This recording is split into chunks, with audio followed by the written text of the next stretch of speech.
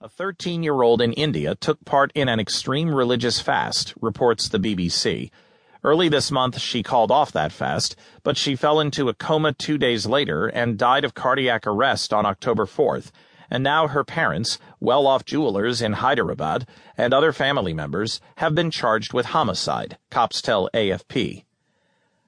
Aradhana Soundaria's relatives insist she chose to embark on the 68-day fast of her own volition as part of a ritual in Jainism, an ancient Indian religion that believes the way to liberation and bliss is to live lives of harmlessness and renunciation, and whose foundation lies in the concern for the welfare of every being in the universe.